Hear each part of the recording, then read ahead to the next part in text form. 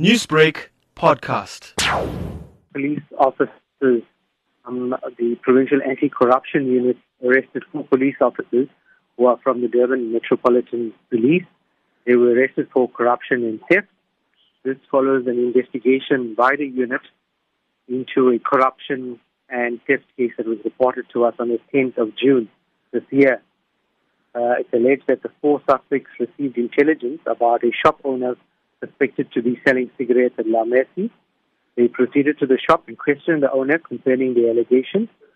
The owner denied selling cigarettes and indicated that he had locked up his cigarettes in a cupboard.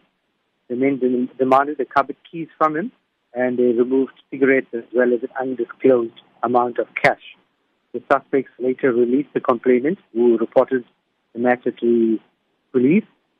They did not hand in the cigarettes and cash at any police station. With the black market thriving due to restrictions on the sale of cigarettes during the national lockdown, how concerning is it that police officers are participating in the act of corruption related to cigarettes? It's obviously we're very concerned because we've established an anti-corruption unit, and as you're fully aware, we've been issuing statements quite regularly on actions that we have taken. We've arrested a number of police officers for corruption, for various forms of corruption, and our investigations are ongoing. We're fortunate that members of the public are coming to us on a daily basis to report any irregularities that they spot. Brigadier, in a separate incident, there is an SAPS officer that is being investigated. Can you take us through what happened in this incident? In another case investigated by the Provincial Anti-Corruption Unit, a 39-year-old sergeant that was stationed in Tongaat, SAPS, appeared in the Verulam Magistrate Court on charges of extortion.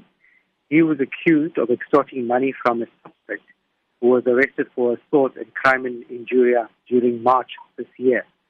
He was then arrested and charged. He appeared in court, and the court released him on bail of 1,000 rand.